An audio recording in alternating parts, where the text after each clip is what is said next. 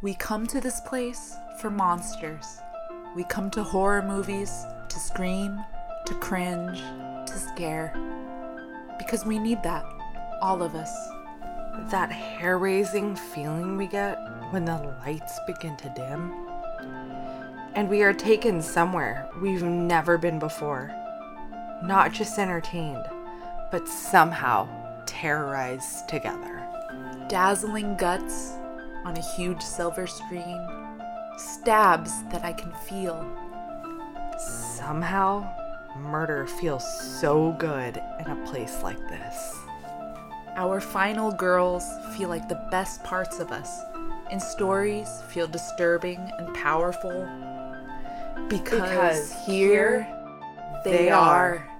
In horror we trust.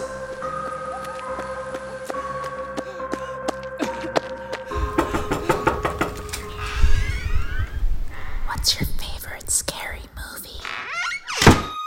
Well, hello everybody. Welcome back. Just yesterday, Carissa and Adam and I went and saw Barbarian.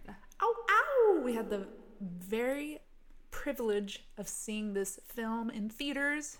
Not just theaters, but Dolby Cinema. I was so surprised and so excited that it was in Dolby because I just, it's not like a big blockbuster horror. It's just kind of under the, well, not under the radar, but just like, wow. I do have to say, if you have the ability to see it in Dolby or IMAX, do yourself a favor because it's a very different experience, and I think it heightened everything horror about this film. Just gripping. Yeah. Well, Shuddering. Without further ado, we'll kind of give you a little synopsis of what Barbarian is about. So Barbarian is about a young woman who discovers that the rental home she has booked has already been occupied by a stranger. Against her better judgment, she decides to spend the night, but soon discovers there's a lot more to fear than just an unexpected house guest. Barbarian was released September 9th, which is today, but we got a little early sneak peek. Boom, boom. Directed by Zach Cregger. Yes. Who's not really known for his works in horror. No. He's done a couple other things. He's actually a comedic director. He's one of the founders of the sketch comedy group The Whitest Kids You Know, which I used to watch when I was younger, and I really liked it. Really cool to see this horror directorial debut from him, and by golly, what a great job. Yes. So I guess you can tell we loved it. Yeah. So we are going to discuss the trailer and kind of our thoughts on that and how it may have differed from our expectations or kind of went with our expectations with this film. But before we get started, we are just going to put out a major spoiler warning. Yeah, we're gonna talk in depth, and I highly encourage you to see this movie before you listen to this episode because the film is great and it just will not have the same effect if you figure out what's going on past what you're seeing in the trailer. Try not to let a lot of media influence you before seeing it. Yeah, just go in cold. Yeah. Don't read anything. Don't listen to anything. Just go see it if you had any interest to seeing it in the first place. Yeah, what did you think seeing the trailer? Which was a great trailer. Yes. Off the bat, it highly interested us. We were just stoked to see it, especially seeing our boy Justin Long back in action in the horror fucking world. Yes, it's been a long time. I want to say the last film he did was Tusk. I know. I think so. Maybe I haven't seen something, but I don't know. Yeah. Well, I mean, in just the horror kind of realm, I think Tusk was a lot. Yeah, for sure. I think so. Anyways, it was amazing seeing Justin Long again, even if it was just a little sneak peek in the trailer. Just a glimpse. Very quick flash of Justin. Yes. Terror. Yeah, as the trailer as a whole goes, I think it was very interesting to have a trailer be so short and be so kind of just not to the point at all. Yeah, I you just can't tell what the fuck is happening. But you it's know so it's scary. Yeah, it's so effective. It just pulled me in. I was like, what is it? Yeah. I need to know what this is. It could have been so many things watching, like, from the trailer. And what I love was that was an intentional decision by Zach Cregger to just have one trailer out. Oh. He didn't want a whole bunch of other kind of trailers giving away too much of the plot. So I think there was one trailer out and there was one very small clip of the film out that, again, did not give anything away. You couldn't tell what the movie was about. Beautiful. And it was kind of left to your assumptions of what this was about. Like, going into breaking down the trailer, I just didn't know. I was like, it could be a monster, it could be a serial killer, it could be like a cult. There are so many different, like, I don't know if you call them clues or just kind of little directions that they give, or it just leaves it open to in the trailer, where I was like, what is this? I know when I was watching the trailer, I was like, okay, I don't know what this is about. I feel like it's about a serial killer, but I was getting the culty vibes as well, but I was like, I'm here for it. This looks terrifying. Yeah. And I loved not knowing what, because I feel like nowadays trailers kind of lay out the movie in front of you, and then when you go see them, it's like, okay, like what, why? Yeah, I wish I didn't see that in the trailer, because I was expecting it. I was like, So it's pretty cool. None of the scares were really in the trailer too much. No. And like, a lot of it is left for you to see in theaters. Yeah. So with the trailer, it starts off with her, arriving in the neighborhood, arriving at the door. And it's like, why is the neighborhood so dark and so quiet? It's raining. So dark. I was like, I guess it's raining. No one's out. But it's like pitch black behind her. Yeah. The house is the only thing lit. And then there's her sleeping. Obviously it introduces Bill Skarsgård and everything. And then when she's sleeping, doors open. She wakes up, doors open. You hear footsteps running past. I was like, ooh. And then you start seeing the flashes of the underground system. And that was like, okay, man-made. So I was like, maybe not monster. There's the room. They show the room with a video camera and the bed in it. So I think we both agree. We're like, okay, well, definitely some type of captivity thing going on. Maybe serial killer-ish. Or I still was holding out for maybe cult. Like, I don't know. so many options. Then there's a flash of someone popping in a VHS tape into a TV, and the title read gas station, and then you couldn't see the rest of the title. So it's like, okay, all right. And then you hear a voiceover, which I assumed was from the VHS tape. And the voice said, "This process might seem overwhelming, but with a little practice, it can soon become a pleasurable experience. This is perfectly natural." I'm just going to say that Carissa said that in the perfect tone, because the VHS sounded exactly like that. Like the voiceover. It was perfect. That was creepy. And that voice was what made me think, like, maybe cult? Like, that are holding people captive and trying, I don't know, sacrifice whatever. I don't know. But just still adding to the, I don't know, eerie. I just still was like, what the fuck? What is happening? And then you see a TV screen that shows, like, it just showed a woman, and it looked like older footage. Don't know what's going on still. And then you see someone picking up a yellow dress in a room, one of the underground rooms. So very cryptic, very quick flashes where you just get the impression that people are being held captive. And then you see the characters' reactions, different reactions, and running in the tunnels, and just kind of chaos and utter horror by them. So I was super on board. But yeah, Justin Long, because they start with, the main girl, Tess Marshall, played by Georgina Campbell, and Bill Skarsgård's character as Keith. And so you kind of think it's just them two. So when Justin Long pops in, they don't even show in the trailer, like, how he gets there. He's just there. So I'm just like, who and why? I will say, when I first watched the trailer, I was so intrigued and my eyes were scanning everywhere all at once that I didn't recognize that it was initially Justin Long. I thought it was Keith in that just quick glimpse. Yeah. And then after rewatching the trailer a few times, I was like, oh wait, no, that's Justin Long. Yeah. And I was like, I knew I recognized that voice. Mm-hmm. Right. But so excited. Yeah, the trailer was very interesting. Again, I feel like I got kind of the same vibe going on where I was like, okay, tunnel, this is probably a serial killer doing some fucked up shit. And then I was like, the tape was like immediately right after that, the VHS is put into the television. And I kept trying to stop and pause the trailer to read what the VHS tape had said. But it would just go too quickly. And I was like, you know what? No, I'm gonna just go with it and we'll see what happens when we see the movie. Yeah. But yeah, very different expectations of what like we thought, or at least what we initially may have thought the movie was going to be about. Right. And I kept saying this to Carissa. The movie was what I expected, but it also wasn't what I expected. Yeah, which I think is perfectly put. Yeah. Once you see it. I think it'll make sense to you. Yeah. And how the trailer's last shot is on the house and how it looks like a perfect little... Yeah, cookie cutter kind of... Americana. Yeah. House. And then you just know, like, oh, there's some dark shit going on underneath. There. Yeah. Or whatever.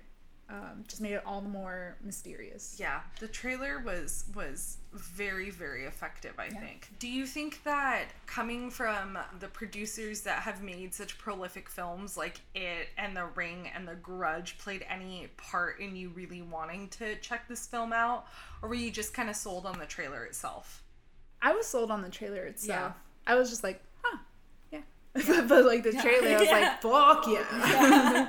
I will agree. Like the trailer had me sold. I was like, I want to know what this movie's about. Yes. But then after seeing those title cards come in with like producer of Grudge, producer of The Ring, like my mind immediately went to a place where I'm like, I remember how scary these movies were for me when I was younger, and if they have any sort of influence in this realm of horror like those films had, like I'm even more gung-ho to check out what this is about. And yeah, I just thought that was a very interesting kind of ploy to get people like really amped. Yeah, very true. I can see that. And then just looking at the title, Barbarian, very, I don't know. What did you think when you read, okay, it was called Barbarian? I will tell you what I thought, and then I'll tell you do you want me to tell you what I think, like, after viewing the movie, what I think the title is about? Sure. Okay. So when I thought initially, I had no fucking idea. I was like, oh, is it because the serial killer is going to be barbaric? Like, right. I had no idea because the trailer, again, doesn't give away much. So I wanted to know what the barbarian was in this, like, film. It seems so specific. Yeah. And, I told Christine this, but I was like, when you, at least for me, when I read Barbarian, I'm a D&D player, and my character is a barbarian. I just think of Conan the Barbarian, fighter, brute. Yeah. But also there's obviously barbaric. Which is really interesting, because usually film titles tie into the movie in one way or another. Yeah. Do you feel like the title was pretty clear for you after watching the film? Yes. Yeah. Yes. I agree. Yes. Like, there's just the specific moment where it's basically the reveal. Yeah. And then right when that happened, I was like, that's why. Yeah. Yep. I think that makes sense. Not only did it make sense in that part with the reveal and the things that happen to these people, but I think the title stems from the point of view of Tess. So Tess is kind of surrounded by all these men in the movie. Yeah. And in my opinion, every man that she encounters in this film is a barbarian. They're barbaric. Mm-hmm. And so I think that's kind of where the title comes from. Or at least because Bill Skarsgård, well, he gives off. Yes, it's implied he's that seen he as will a be. threat. Yes.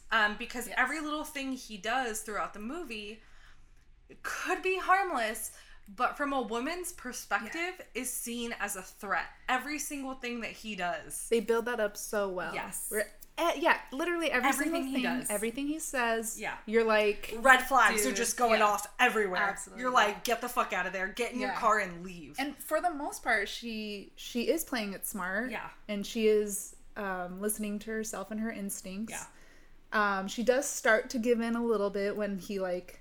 starts connecting with her, but we were still like, okay, he's manipulating her. He knows information about her, and he's just setting this up. I agree with that completely. And I think that's kind of why I think he may be deemed as barbaric in, like, in her view, because she doesn't know anything about this guy. He's big and he's kind of crude at times, and he's a threat. She doesn't know who he is. Yeah. And then, as we find out later, I mean, Justin Long is a barbarian. He's barbaric. He's a fucking tool. Yeah. And then, even the man that they find in the basement, he is legitimate. He's the ultimate barbarian of the film. Yes. Yeah. And so, I thought that was very interesting. You know, come to think of it, I feel like this is what I wanted out of the movie Men. Yeah, I know. This is kind of the version I would have liked to have seen that they were kind of getting at, but this feels more realistic. Yeah, absolutely. Yeah. It makes it more impactful. Absolutely. Like, really drives it home. Absolutely. Whereas that one was definitely more it was artsy. Yeah. You know. Yeah. More subtle on getting to that. Yeah. It took a lot of liberty and the artistic kind of measures, but I think at the core of it, this was kind of the message that they were getting out, that, like, men are threatening in a woman's world. Yeah. And not only thematically is it that, like, impactful to me and really punches it in, but just technically, just the craft of the whole film was just what I wanted out of a horror film just lately. I mean, it's kind of the same effect I got from X, where it's just like, holy shit. The shots in this movie were so kind of awkward, but, like, in a brilliant kind of way. And a lot of switches in the film work. Because there's different sections. It's almost like there's three short films. Three acts. Yeah. That, they're like three separate threads that do start weaving together. Yeah. But they're harshly cut. Yes. Oh my god, the cuts. And it's just so well. And you would think that a cut like that so abruptly would throw you off, take you out or whatever. But I thought it was like, provided great relief. Yes. I guess, okay, we already said spoiler, but let's just get to the reveal. Yeah. Because that's the first abrupt cut. Yes. So the reveal with Bill Skarsgård's character is they're both trapped. We'll get into the details on it later, but they're both trapped in the basement. Yeah, so she finds him down in the tunnels. Yeah. And then he looks terrified and... Oh yeah, because she went looking for him. Yeah, that's right. And she saw the room, and that's what she was terrified of. So she was like, we need to get the fuck out of here and go back the way we came. He was saying he saw a person. Yeah, that way, the way she came from. So he was like, no, we can't go that way. And he's trying to pull her deeper into the tunnels. And she doesn't want to go deeper into the tunnels. And so they're kind of arguing back and forth because she's like, no, this is the route to get out. Yeah. And which still made us think up to the last second that he was trying to kill her. Yeah, trying to get her in there. And then out of nowhere. Oh my god. The most frightening thing. My brain didn't even register what this thing was. I know. I had the whole idea of The Ring and The Grudge kind of sitting in the back of my mind, and this long, like, gangly, tall thing runs up out of the pitch darkness. Yeah, behind him. Behind Bill's character. And grabs his head and just starts smashing it viciously into the wall. And we're just all trying to comprehend what the hell is happening in this moment. It's just a close-up of his head being smashed and obliterated. Yeah. And then all of a sudden, smack! Jump cut to a completely... Well, it like does the full shot of its face and it like roars and it's this disfigured... Oh, God. Humanoid I know this like disfigured humanoid creature that looks kind of Hills Have Eyes-esque, just roaring at Tess, and Tess is just in shock, and then the smash cut to Justin Long, get this, singing in his car driving down a scenic beach highway, like Pacific Coast Highway. Like, just singing so carefree. Top down, just singing along. And it was the funniest shit. Like, how he was singing along and the specific song it was. I love that Justin Long can also act his ass off in a comedic performance, which I think added to that scene. Yeah. I was just like, this is our Justin Long. Yeah. I missed him so much. And it went from just pure horror to like relaxed and laughing and being like, oh wait, danger's gone. Just kind of like settling back down and like, you're not anxious anymore, you're not nervous, and you're just watching and seeing what happens with Justin Long's character now that he's been introduced. Yeah, which like on paper, you kind of would think that would be a bit off or just wouldn't work. Like it would take you out of it. It worked completely. Like I was like, oh, okay. It was, I think, the best way to offer relief from that scene. I don't know if it was done any differently, if it would have been as effective. I know. And while I was thinking like, okay, well, what's happening back there? Yeah. But I was still like very interested, like, why did they cut to him? And like, okay, what's going on here? The first time we've seen Justin Long's character in that whole start to the movie. Yeah. Like, we have not heard of him. We had not been introduced to him. Nothing. So it was just kind of, it wrapped you back into the story being like, okay, well, what is Justin Long's character doing right now?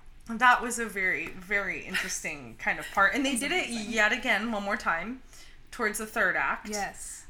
Which was really, really neat. It wasn't so jarring, but they did cut that way. Yes. To the end of the film. Yeah, and I guess before we kind of get into the specifically Justin Long's characters and maybe the characters in general and how they play with them. Yes. I guess we can just get to that switch, the third kind of thread that's woven into this story. It cuts to the past. Yeah. I couldn't really tell the decade, like... I think it was the 80s. Yeah, 70s, 80s. It felt like the 80s. Probably. Yeah, that makes sense, time-wise. The VHS tape kind of could be into the 80s and stuff. Right.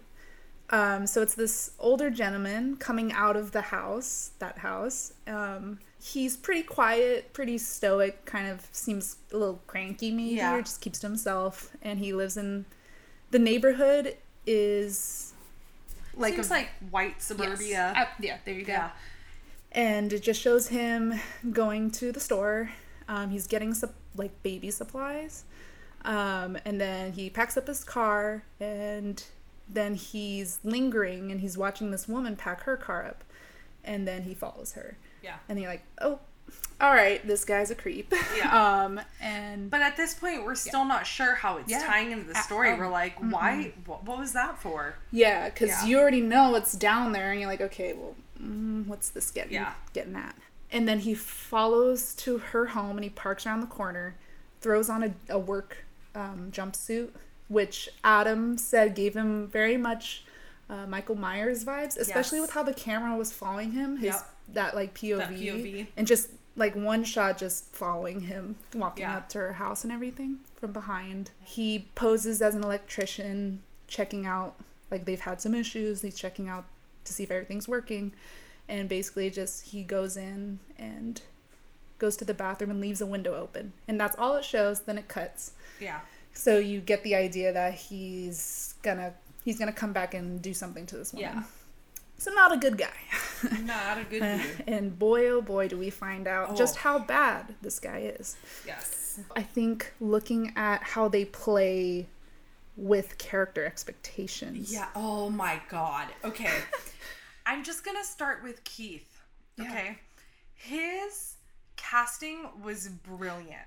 Yes. Yes. Brilliant. The casting was so good. Oh my goodness. Okay. All the actors in this movie are phenomenal. But Bill Skarsgård. Yeah. I think just the fact that he cast Bill Skarsgård, whether people want to admit it or not, the first thought you're getting when you watch it is Pennywise. And you immediately put all of your expectation that this man is evil onto him with just him opening the door. Yeah. Right? So I did see an interview with Zach Cregger, and he said specifically that Keith's character, he wanted to input every single red flag that a woman could think of in this character to keep the audience on edge and not know what his next move would be for the simple fact of being a red herring. Yeah. And I think it was done impeccably. Because for one, Bill Skarsgård is huge. Yeah. He's a big dude. He's tall. He has a very wicked kind of smile without even trying to be. And Bill Skarsgård apparently tried to get a little creepy with the role, and Zach Cregger was like, no, don't do that. We want you to be the opposite of that. Nice. Just be as nice and polite and sweet as you can possibly be. Let the audience put their expectation into what you're going to do. That is brilliant. Yeah. Because, even though he was coming off as, okay, he's really trying to... He was just a nice guy. He was just a nice guy. Turns out, he was a nice guy. He was a nice guy. Turns out, not all men. Yeah, turns out, not all men. But it was... Dude. Yeah, did you find yourself, okay, I found myself, when she took a picture of his ID, I was like, yes, girl. Yes, you take a picture of that ID and keep it in your phone. Right? That's so smart. Mm-hmm. Good job. Yeah. And then she doesn't drink the tea he makes her. Yes, which is another good girl. Yeah. Yes. And then he's waiting for her to open the wine, which that was such the way that he fumbled on his words trying to explain what was going on. The whole time I was like, girl, don't drink it. I don't care what you don't drink it. And she didn't. And the way she came out of the bathroom after getting ready for bed, and she walks into the kitchen, and he's in the background of the kitchen, out of focus, just waiting. And he looks so eerie with the wine. Scary. But he was just trying to have, just relax and have wine. He was just trying to be polite, and then she still refuses. He's stammering, saying, I noticed you didn't drink the tea. If you want to watch me open the wine, just so, you know it's not tampered. And she's still like, nah. And I was like, nice. Yeah, I was like, that shit is tampered. Don't touch it. Or when he was talking about how... he was actually involved in the research that she was doing. I was like, that's too convenient. Are you kidding? No. This is how he gets your guard down. I was like, no. He either lied on the spot because he was familiar with it, or he's been stalking this girl. Yes, exactly. I was like, Don't let your guard down. Yeah, dude. So well done. Yeah. And I think that's I feel like a lot of women are going to relate to this, and it's wild. And it just speaks volumes on the way that, we view interactions with men. Mm-hmm. Definitely. Yeah. Definitely. It was very interesting. It was an interesting dynamic. Yeah. Mind you, Keith was deemed as a very threatening dude, and we questioned every single thing he did and his motive. But then we switched gears to Justin Long, who you're just kind of like, oh, it's Justin Long. Yeah, he's always playing the lovable guy, puppy dog. Yeah. Or the funny guy who's just really sweet. Mm-hmm. Usually a victim. Yeah, usually. Absolutely not. Yeah. He was a piece of shit rapist. Mm-hmm. He was being accused of rape. Yeah. You later find out through the film that he admits to it. Yeah. But he's playing it off, saying, the usual excuses guys. Well, she was saying yes at first, but then, or she was saying no, but then she was saying yes. It's there's no consent there, bro. Yeah, she felt pressured. And throughout, as you get more and more of him on screen, the more narcissistic and just shitty he comes off. Every single thing, he's just worried about him. Even when the people told him he was being accused of this and stuff, he was like, so the pilot's what's gonna happen to me? Blah, he was just worried about himself. Yeah, all that. And then even when he called her, you thought, oh, okay, maybe this character is gonna be a sprinkle of salt's worth, redeeming, and then no, he just turns it back to this pity party, a woe is me thing. Yeah. And even when he gets to the house, it starts getting integrated into the main storyline. Yeah. And he's seeing, things are off, and he finds Tess and Keith's shit. Yeah. He's going through it, but he's still being people are fucking squatting in my house. Yeah. This is my property, blah, blah. And then my favorite part is when he discovers that there's this whole basement underground tunnel system in his home. This is maybe my favorite comedic moment in a horror film ever. What this man does is he takes out a piece of measuring tape, and he starts measuring the square footage of each room that he goes into deeper and deeper in hopes that it will have more resale value. Yeah. And the way he just looks it up straight up.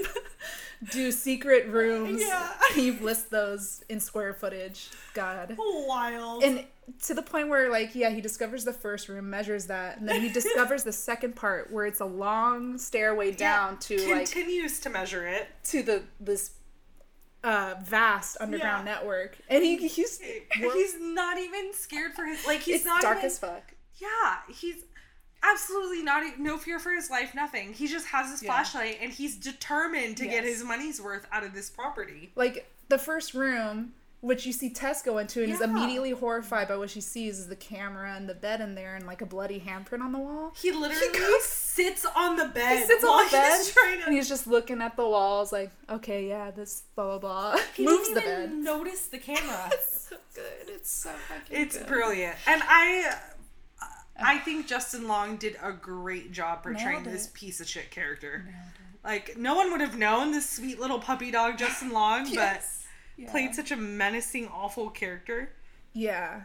And eventually he meets his own.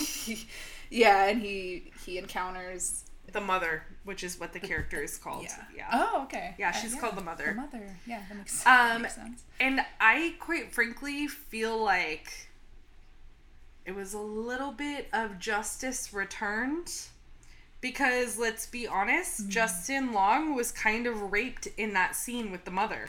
Yeah. And it was kind of like, you defiled someone else, and now you're kind of getting the taste of your own medicine. Right.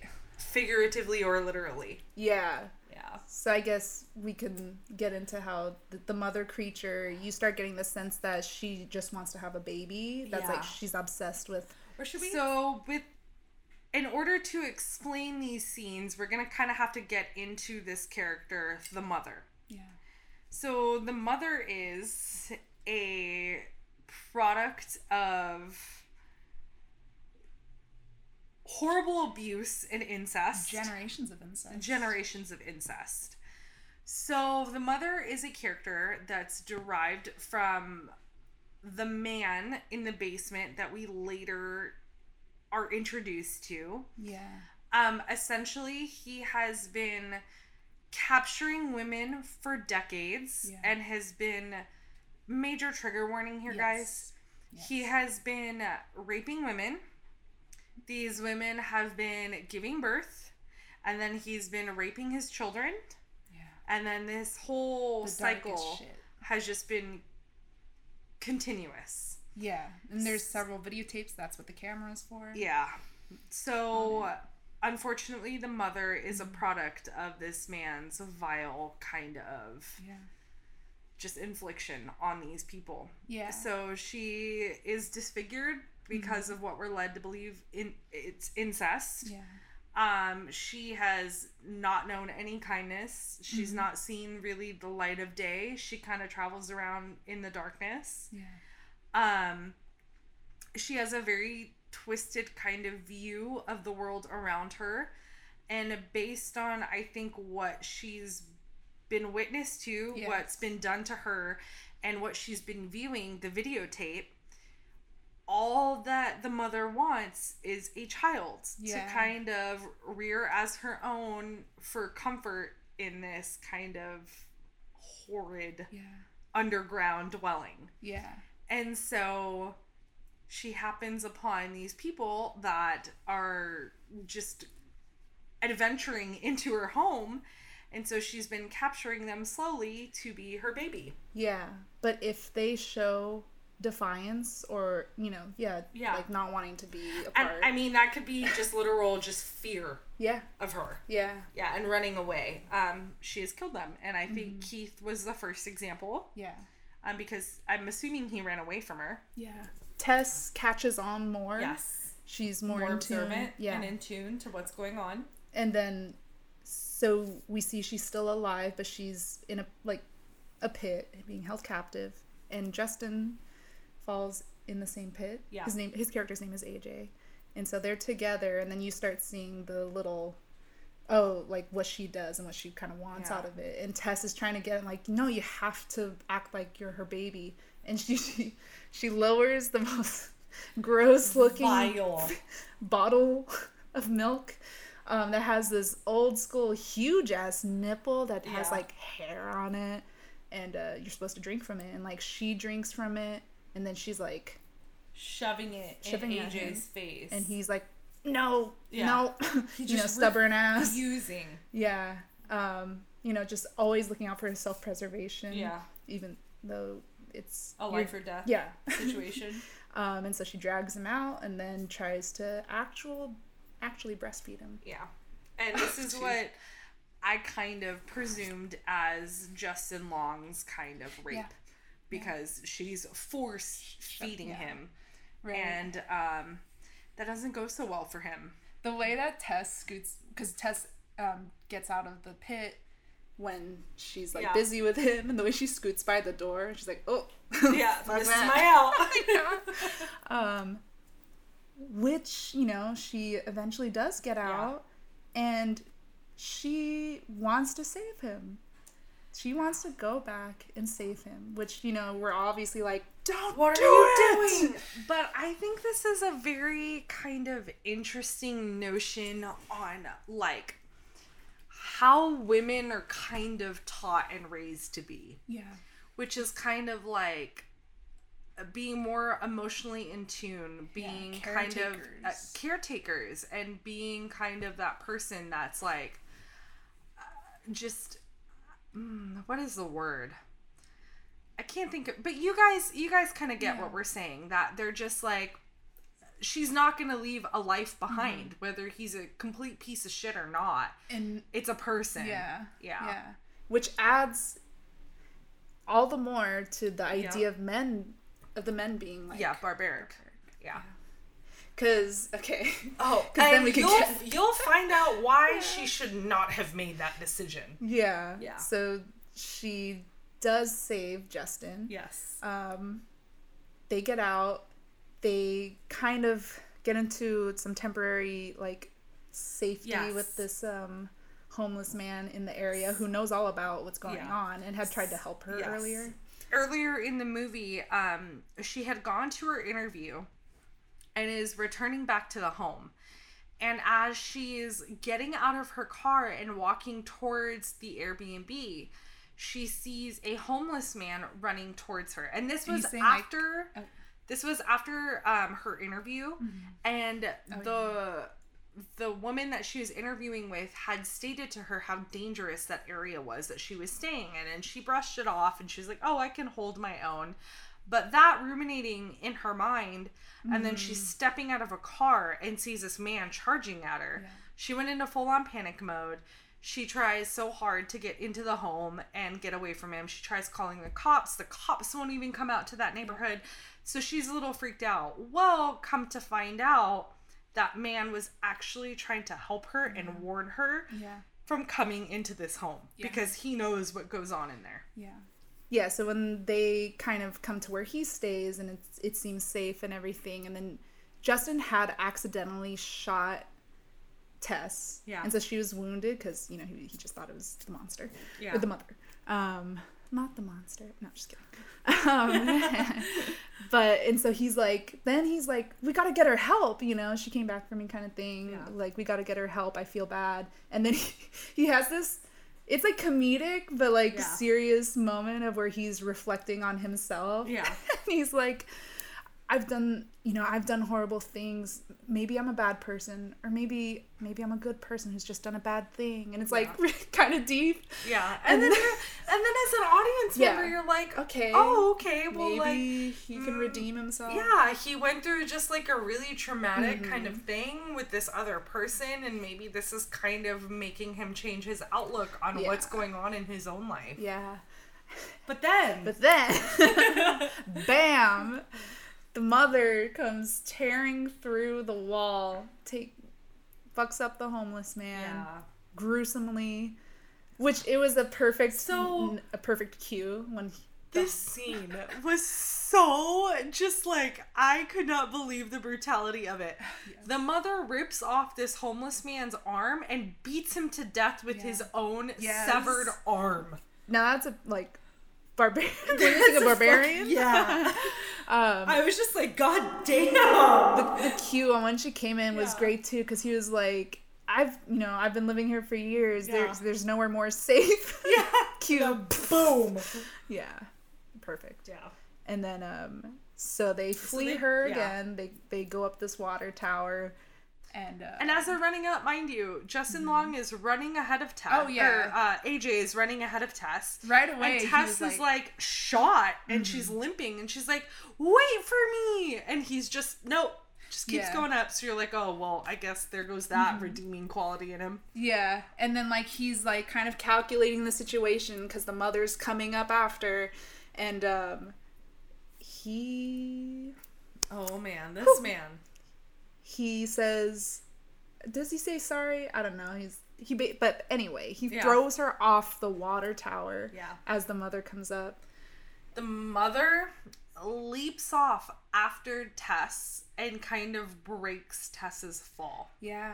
That, the motherly instinct. Yeah.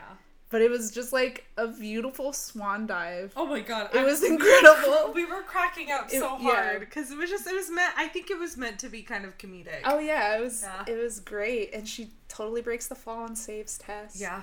And that's when AJ comes running down and goes, oh, I'm so sorry. I had to. He's still, just playing victim. Yeah. Yeah. And you think the mother's dead. Yeah. And then boom, she comes right back up and finally serves Justin his due. All the action in this, all the kills. Yeah. I think it was very interesting too that when Tess ran to the police department to let them know that there was a man trapped in the basement, that they all wrote her off as a crackhead. Yeah. They literally thought she was on drugs. Well, especially in that area, so it's playing on the, like, how cops don't care about these impoverished neighborhoods. Because there's, like, a really good reveal. I love the shot when she wakes up. It was, like, after her first night, and she leaves, and you see what the neighborhood is, because before it was pitch black. It was wild. Yeah. Like, the only nice-looking home was that home, and the rest was just sadly trashed. Yeah, just completely with abandoned. Skeleton of homes with graffiti everywhere, and there was not a soul in sight. Yeah. There was not even lights to light up that neighborhood. That's why it was so pitch black in the trailer. Yeah. Yeah. Which also kind of... You're thinking, okay, why is this house the only one? Yeah, which adds to the kind of what is going on here. Which we do later find out that Justin Long owns this house because he has a couple properties in Michigan. Yeah. Yeah. And he didn't know the system going down. Man. Oh, when we get to the reveal of, like, the dad and what he actually turns out to be, was also horrifying. Not only finding out what he's been doing, but, like, when it's Justin, AJ, who discovers him. Yeah. And he was running away from the mother. Yeah. And you just get this super tense scene of, like, him running in the pathways just in dark, and he has the flashlight, and you hear the mother's noises, like, in the distance kind of coming. And it's just like, oh my God. And he finds another door that has, like, a bell, like... triggered to it, and when he's debating on going through that door, you see the mother slowly coming out of the darkness towards Justin, very slowly, and then she sees that he's at this door, and she just starts to slowly retreat back into the darkness. Which that shot was so creepy. It was great, and I feel like as a cue for the audience too. You've seen the mother be such a threatening character that if this character is backing away from a room, you know serious shit is in that room. Yeah. And I was just like, what the fuck is in there? And it made me think of the comment that the homeless man made, where he's like, that woman is not the only thing you should be afraid of in that house. Yeah. And I feel like at that moment, I was thinking that there was going to be some bigger, badder beast in the house that was just going to chase him around and be, like, kind of menacing. Yeah. And when we learned that this is what it was, I feel like it was 10 times more menacing, but it didn't have to be a monster. Yeah, I mean, he's old as shit. He's pretty decrepit. Just bedridden. Yeah. And then Justin finds out, like, he sees the tapes. He plays the tape. Walls of tapes. Yeah, and he plays one, and then you see what he's done. And he's like, he's horrified. Even horrified. And he's like, you're sick. Like, how could you, how could you do that? Or whatever. Which, is interesting because... ironic. Yeah, it's ironic. Because, Justin is a rapist. Sorry, AJ, not Justin. Yeah, Justin, you're not a rapist, I'm sorry. And then this man, instead of, he sees that Justin has viewed this and he makes a remark to him, and he's been digging around in a drawer this whole time. Yeah. And he pulls out a gun, and we think it's going to be to hurt Justin so he can keep doing what he's doing. Yeah. But then the man turns the gun on himself and shoots himself. And I think that says a lot that he would rather just end things than face up to what he's done and what he's created. Yeah. Which is similar to kind of Justin's, like, running away from his problem. Yeah. Not wanting to face it. Yeah. Which is interesting. Yeah. And I love, like, Chris and I were talking about this too. We love that they didn't explicitly show what was on the films. Yes. Thankfully, because I think that would have been too much and it would have taken away from what was going on, because we already know how awful this is. And I think just showing it would have been gratuitous, and I'm glad they didn't. This movie, Barbarian.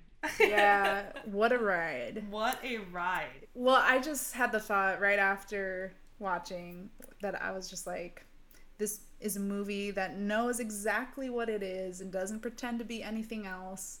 100%. Crazy with the comedic moments, with the silliness during a horrifying or crazy shot, like with the swan dive, where you're laughing, but it's also like, holy shit, this is happening. And just to add to that, the music cues and like some technical stuff. Music was great and sound was great.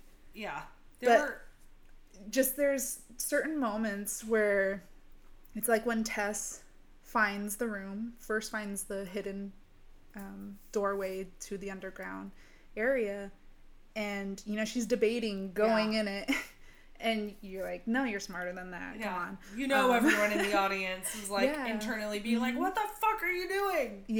And it had this great shot that kind of just slowly pulled back, and it looked so cinematic of her just standing there, kind of like just freaked out and debating. And then when she takes her first step in, music comes in, and it's like that doom. Kind of menacing. Menacing. And it's like, it calls attention. It calls the viewer's attention to that music cue where it's like, okay, something bad's gonna happen. She's about to change. Like, her life's about to change. But I love how it was so intricate, but honestly still subtle.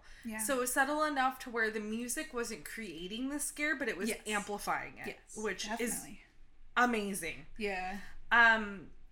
Keeping kind of on the same note of the score, there were a lot of times where the music would eventually turn into a heartbeat. Oh my god, which was so smart. And I found that in that kind of whatever was going on screen, that your heart rate was absolutely matching the heart rate that you were listening, because it was a very anxiety-ridden moment. I was gripping. I was like...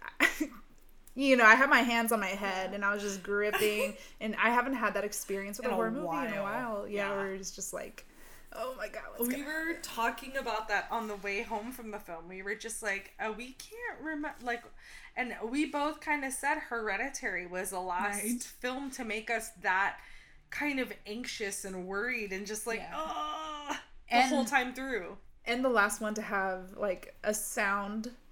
a particular sound really kind of freak us out. Oh my god. Okay. So like similar to the tongue click in Hereditary. The clicking, yes.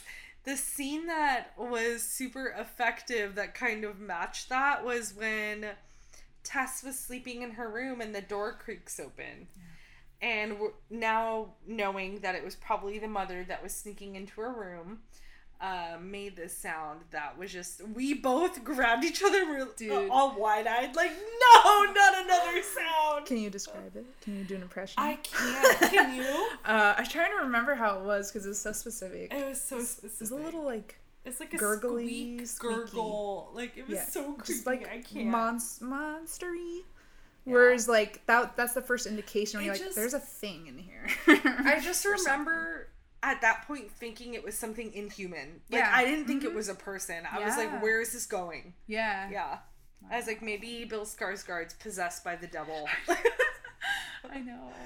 It was, wild ride.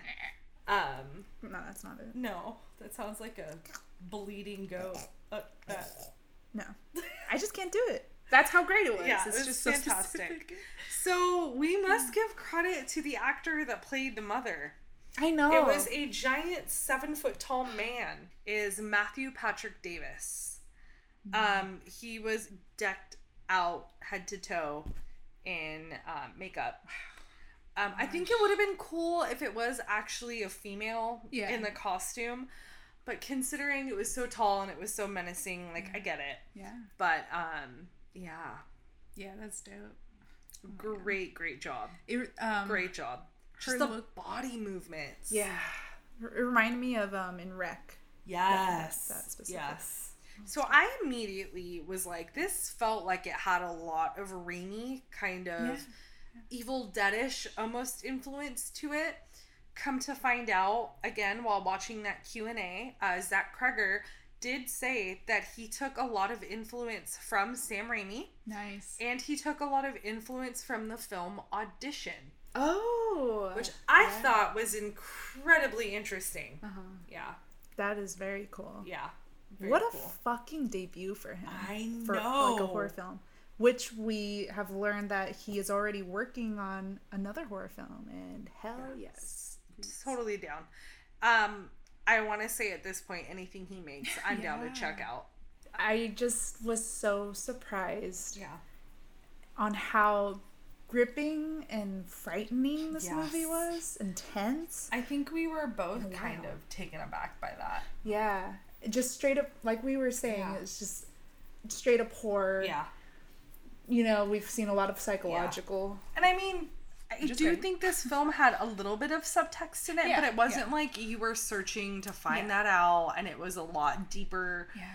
Like deep. You had to go just as far down as this movie went to like figure out what that was. I think it was pretty clear. Not super abstract. Yeah. It was just like just in your face. Straight horror. Going back to again comments that Cregger made during his Q&A. Yeah. So apparently he was going to take the scene with Justin Long and the mother even further than what he had already done. So he was initially like, Justin Long refuses the bottle, so she takes him into a room and breastfeeds him, right? So when he was refusing the teat, essentially, what she does is she grabs a rat and pulls its head off and starts masticating the rat and feeds him like a baby bird. Oh my gosh. But in order to do that, he was saying that the camera would have had to be like in her face. And he didn't want to give away so much detail on the mother, so he decided to kind of shy away from that scene, and they ended up cutting it. Damn. But I was like, gnarly. That would have been a gnarly visual. Yeah, that sure takes it further. I don't know if I could have unseen that. Extras, DVD extras. Yeah. Please. Delete it. Like, maybe you could do, maybe it's hard to do, but like just of her bottom half. Like just the mouth. That just sounds gnarly. Oh, dude. Gnarly. Oh my god. Great ideas. I know, right? Okay, another thing that was brought up that he kind of, Cregger giggled about, was that he didn't realize it until after he wrote the story, but Barbarian is an anagram for Airbnb. Oh, fuck. God damn. Really, really cool, wow, right? That really pairs together well. And then he was also saying that when he was writing this, he just kind of, and I think that's kind of why this movie is broken up into chunks, because that's how he kind of wrote it. He initially wrote this film to be a 40-minute short. So it was just where Tess had the whole interaction with Keith, and then she goes down into the basement, and then that was going to be it. But then he thought, since he wasn't having to write this for anyone, he was just writing it for himself and for fun, he kept adding to it. Damn. And as he was adding to it, it became what is now Barbarian. Wow. He wrote this movie a year ago, and it took him about a year to get somebody to finally pick it up and decide that let's go ahead and let's do it. He got a lot of no's, but he finally got a yes. God bless him. I know. Thank you, Satan bless producers. Wow. And last but finally, I thought it was interesting because I kind of made this comparison where as soon as we walked out of the theater, I was like, this movie is fantastic, but I can't really nail what this movie is, and I think it's just as batshit as Malignant. Yeah. So somebody brought that up in a Q&A, and he just went, I'm not going to comment on that. So I don't know what that means, but interesting. Yeah, interesting. But yeah, I completely agree with that sentiment. I mean, I got that same effect. Yeah. I think, no offense to Malignant lovers or, oh my God, why am I blinking on James his Wan? name? Yeah, James Wan. But I do think they're definitely very different movies. I think Malignant relies more heavily on its B-rated kind of humor, whereas this one, I don't feel like holds an ounce of B-rated nature to it. I think the characters are just kind of humorous for humorous sake. I don't even get that feeling of it relied on a certain thing. It was just like, I don't know. It just was. Yeah, it just was. Yeah. And it just worked. Yeah, it worked. But I just want to emphasize when I say Malignant as a comparison, just the batshit craziness of the movies. Yeah. Maligma. Yeah. When watching Malignant, that's not where I saw the movie going, and while watching Barbarian, that's not where I saw the movie going. So they were both very interesting kind of rides, and I think that's where they hold the similarity for me. Yeah. I gotta say, this may be my favorite horror release. It's between this and X.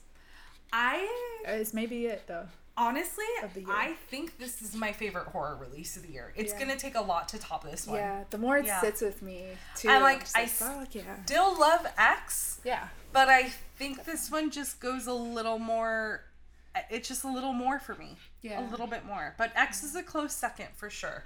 And I think, for me, too, this one may have an edge, more impact on me because of the subtext. Yes. Which is it's not even really subtle, Yeah, it's not at all. But maybe as a woman, I don't know. It just relates harder. But but you still get that straight up horror, craziness. Yeah. Oh man. Yeah, I will say that too. This is my number one horror film of the year so far. Which is just so astounding, for his directorial debut or horror directorial debut. That's awesome. I will say that the only other more recent filmmakers that I feel whatever they put out I'm willing to watch is Ari Aster. And I think this is going to be my next one, where whatever this man puts out, I'm down to check it out. Yeah. So hell yeah. Yeah. Big win for Barbarian, man. Definitely. I would undoubtedly give this 5 out of 5 stars. Yeah. I want this on Blu-ray. I want this on Blu-ray. I want the collector's edition. I want it all. A poster. Yes. Yeah. Yes. I want it all. Doll of the mother. No, thank you. You can keep that. With them titties hanging out. That poor lady. I know, for real poor though. Thing. I really had empathy for her. Oh my God, I forgot one of the best parts. What? Boop. Oh my God. God damn. The mother. Just little things like that. Flat out boops. Justin Long. The perfect person to boop to. Yes. Especially just with his character. A finger to the nose, and she literally just goes boop. With her long ass nails, gnarly. Oh my god. I love it. Right? I think maybe that moment really added to like The relief and the fun. The relief and the fun, like this knows what it is. Yeah. You know? It very much leans into the humor, and I love that. Yeah. I love it. I sidetracked off of the initial thought I was going for, but I did like you really get a sense of empathy for the mother, which is shown as very monstrous, but then when you realize like she's not the monster, that she's a product of violence. Yeah, and how caring she was for Tess. I know. Oh my god. But you know, I think that's also incredibly insightful that she was so vicious with AJ because he's a man. Yeah. And men have kind of been terrible to her. Yeah. But the one female character, which is Tess, she was very kind to. And she has that intuitive, you know, oh, I need to go along with this. Nature versus nurture, perhaps. Maybe. With that being said, I guess we'll get to the final cuts. Our final cuts. We're starting a new little segment of just where we kind of decide on some favorite aspects of the movie, of a new movie. So, first final cut. Yes. Did you have a favorite shot? Technical shot. Or just one that stood out to you?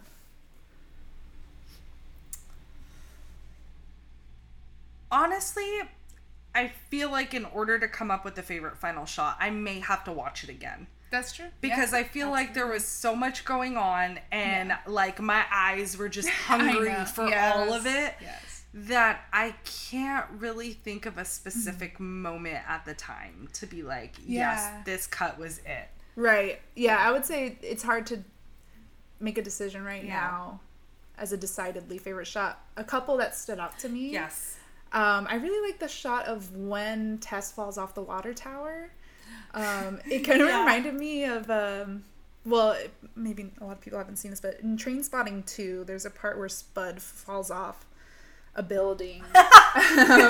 He doesn't actually, it's like, they express it, but it's just when he's high, it has that feeling. I know exactly what you're talking about. Yeah, it's like the camera stays the same distance and it follows with them, but the ground's like coming up closer. Yeah. I don't know, it's just like they look frozen in time, but they're moving. Yeah. I don't know. It's cool. I hear you. It is cool. I like the shot that was kind of Evil Dead-ish of when she wakes up. It like flashes to daytime. Yeah. And that cut to daytime, and the camera makes this jerky pullback. Yeah. That's very awkward, but it's like, it really, that jerk nighttime to daytime, and she went through like a creepy encounter, and now it's like bam, and then you're like, oh, she's awake, or she's okay and she's in bed. I agree. That was a really cool shot. I would say more for me, maybe not opposed to a shot, but my favorite cut was just the initial cut from Act 1 to Act 2. Yes. That just floored me because there have been very few films that can kind of do that kind of dramatic cut and have substantial effect. Yeah. And so that, I feel like, was really noteworthy for me. There we go. And I agree. That may have been my favorite, edit. I do really like, I had mentioned it earlier, the shot of her debating on going down into the secret room, and it just pulls back slowly, and you just see her framed in the door with the darkness behind her and looking like, all right, and knowing that oh, this is where it turns, and then I do really like that the lens they use for the dad's sequence where it shows in the 80s and following him. We had this discussion last night after viewing the movie that whatever lens they used was beautiful. Yeah, it was super wide. It was super wide, but things also felt very cramped and close together. Yeah. But then there was also a texture to it. Yeah. That was really kind of interesting. I just, Yeah, I really want to find out what lens they shot this on. Yeah, it gave a little bit of a fisheye effect. Yeah. Just a little bit. And I think maybe that's why things felt a little cramped. The depth was like there was not a lot. But there was at the same time. I don't know. It was very interesting. Yeah. And just having the dad and it following the dad, it's centered in the frame the whole time while he's like... You were saying it was very Halloween. Yeah. Yeah, it was There were also some... One of the cool shots that I picked out specifically was a scene where I think it was AJ or was it Keith? I can't remember. Where it was the POV and he was I think it was AJ. He was holding the gun in one hand and the flashlight in the other hand, and all you see are his arms, and the camera is moving with the direction that he's turning, and it just felt very video game. Yeah, and it was kind of great. It was very cool. And you like. It would be a cool video game, actually. It would be. Just run away from those tunnels, yeah. So, favorite scare. Oh, okay, this is a good one. My favorite scare would probably be the first scare of the movie. The reveal. When I was watching the film, I was so focused on the arguing between Keith and Tess. And then I was also trying to scan everything else around, and I was still at this point kind of convinced that Keith was the villain in the film. Yeah. And that he was gonna do something to her, like pull a knife out or stab her or pull a gun out of nowhere or coax her into a room and lock her up. So my brain was trying to figure out exactly what he had to do with this, and then out of nowhere, the mother comes barreling in, and my brain could not handle what I was seeing. Yeah. I lost it. Carissa and I grabbed each other. I jumped out of my seat. Flailing. I was flailing, and then the roar that she let, I was not prepared for that. Just the way it interrupts that high tension scene. Yeah, it totally takes you off guard. Yeah. That would have to be my favorite scare as well. And there was, again, no music cue, no, lead up to it that conventional horror movies kind of lean on to kind of guide you toward this is going to be a scare. Like you were mentioning, there was no swell of music. There was nothing. Yeah. Other than what was going on between these two characters. And yes, it was a high anxiety moment. And so you knew something bad was going to happen, but that was the farthest thing that I was expecting. Yeah. So that was incredibly effective for me. Yeah. Yeah. That was fantastic. One of my favorite scares in a long time. Yes. Yes. It was brilliant. It was very well crafted. Yeah. My hats to them. So, yeah, absolutely. Yeah. That was really, really good. Next would be your favorite performance. You want to go first?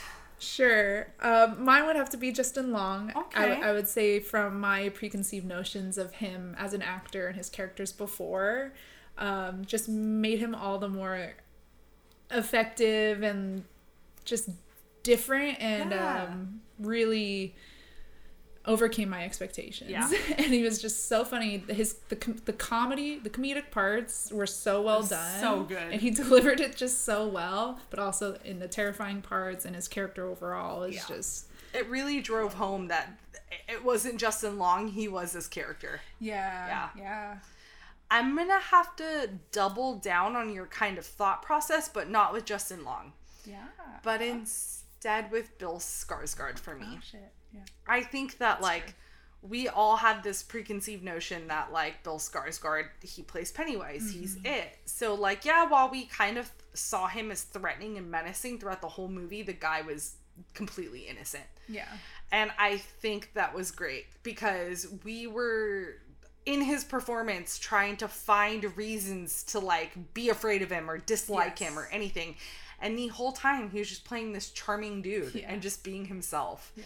And I really, really enjoyed that kind of play. The manipulation of trust from the filmmaker's intention. Yes. It's just so well done. Because, it was great. He just turns out to be a good guy. Yeah. Yeah. And again, I think that was showcased in one of my favorite scenes where they're sitting at the table discussing over the red wine. Yeah. Like, you just really see his character kind of come to life, and you're just consistently second guessing his motives. Yeah. But he's not what we think he is. And I think Bill Skarsgård did an amazing job at that. He did. But again, not to downplay Campbell in this role, the woman who played Tess. She acted her goddamn ass off. Yeah. And she was phenomenal. But there was no play with her character. She just kind of was who we were expecting her to be. Yeah. And so, in that sense, I think the kind of subversion of Justin Long or Bill Skarsgård kind of hit home with us a little bit more. Man, Campbell's as final girls. Yes. Yeah. Yeah. And So then, well done. yeah, it was fantastic. Yeah. Do you have a favorite scene in particular? I'm going to go back to, again, the moment where they're sitting at the table with the wine. Nice. Not only does I feel like it showcase Bill Skarsgård's kind of acting, but again, I think that was kind of the head of the movie where you knew things were going to go bad. Yeah. Where you were just kind of anticipating the worst. Right. In the beginning of that scene, at least. And then when she lets her guard down a little bit when they connect over having shared interests, I think deep down, at least for me, I was like, oh girl, don't. He's trying to build trust with you. Something's going to go bad. So there was always like a layer of fear in her encounters with Keith. Yeah. And I thought it was kind of a brilliant way of trying to put the audience's guards down while he's also trying to, like, quote unquote work on her guard in a sense.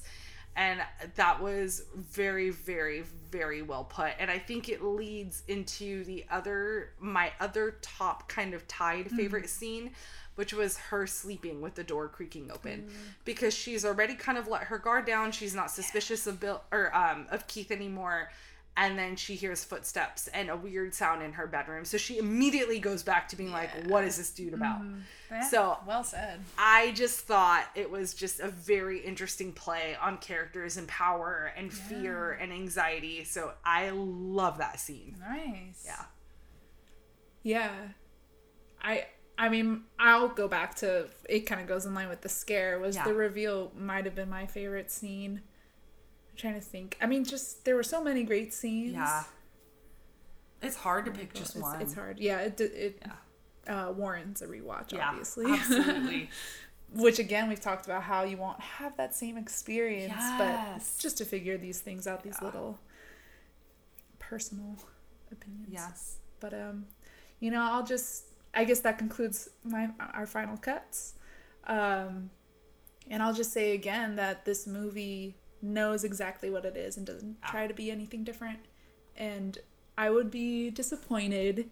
Again, everyone's entitled to their own opinion. But I would be disappointed if people just didn't get, what it is or what they're doing and, think it's like a bit silly or just not scary enough. I'm like, bro, this is straight up like horror. It was such a ride. I just loved everything about it. Everything it delivered totally worked for me. I just can't wait for it to be on Blu-ray. Yes. Special edition, Blu-ray, director's cut, all of it. Gimme. I can't wait to like you were saying, rock a poster, but rock a cool Barbarian t-shirt. I'm here for all of it. Yes. I'm your ideal film goer in this sense. I will buy all of your merch. Yeah. And I think we were talking about this before, but just if you would think that people would have the same experience if watching it at home. Yes. And not having watched it in the theaters. I don't know if it would be nearly as effective at home as it was in theaters, just because for one, just the viewing experience, big screen, big sound, I think it's needed, but also at the same time, like you were saying, I think you could get that kind of same feeling at home, but again, you would have to disconnect and be able to just focus on it. Yeah. Lights down. Yeah. No one around. Yeah. hustling and bustling in the house. I think just the one thing this movie has at fault is, like, you can't view it the same way again after seeing it for the first time. So do yourself a favor, don't spoil anything for yourself. Don't listen to this fucking episode until you've seen the movie. At the end of the episode. Yes. No, we gave you a spoiler warning. We did. We did. And if you got this far without having seen the movie, that's your own fucking fault. Sorry. But not sorry. Yeah, I'm just really excited to see what this director has in store for us. I know. Okay, I have a really interesting question for you. Last and final word on this movie before we close out. Yeah. If you were to throw this movie into any horror subgenre, what would you put it in? I'll be straight up right now. I thought about this a lot after last night. Yeah. And I don't know that I could put it in a specific subgenre because it takes from a lot of different movies. Yeah. Yeah. Not a lot of different movies, excuse me. Let me reword that. It takes from a lot of different elements. Yeah. Yeah. Yeah, that's so hard. I feel like, I don't think I could because I couldn't put it in a monster movie. Yeah. I couldn't put it in, like, gore and splatter. I couldn't put it in psychological. Yeah. It's not giallo. Yeah. Like, what is this movie? It's just great. It's just... boop. But yeah, think about that. And if you guys have any ideas, please let us know. Because I would love to be able to kind of like mentally categorize this film. Yeah. If not, know where to put it in my own collection. Yeah. You know what time it is. I think you do. I think it's time for us to... I'll be right back!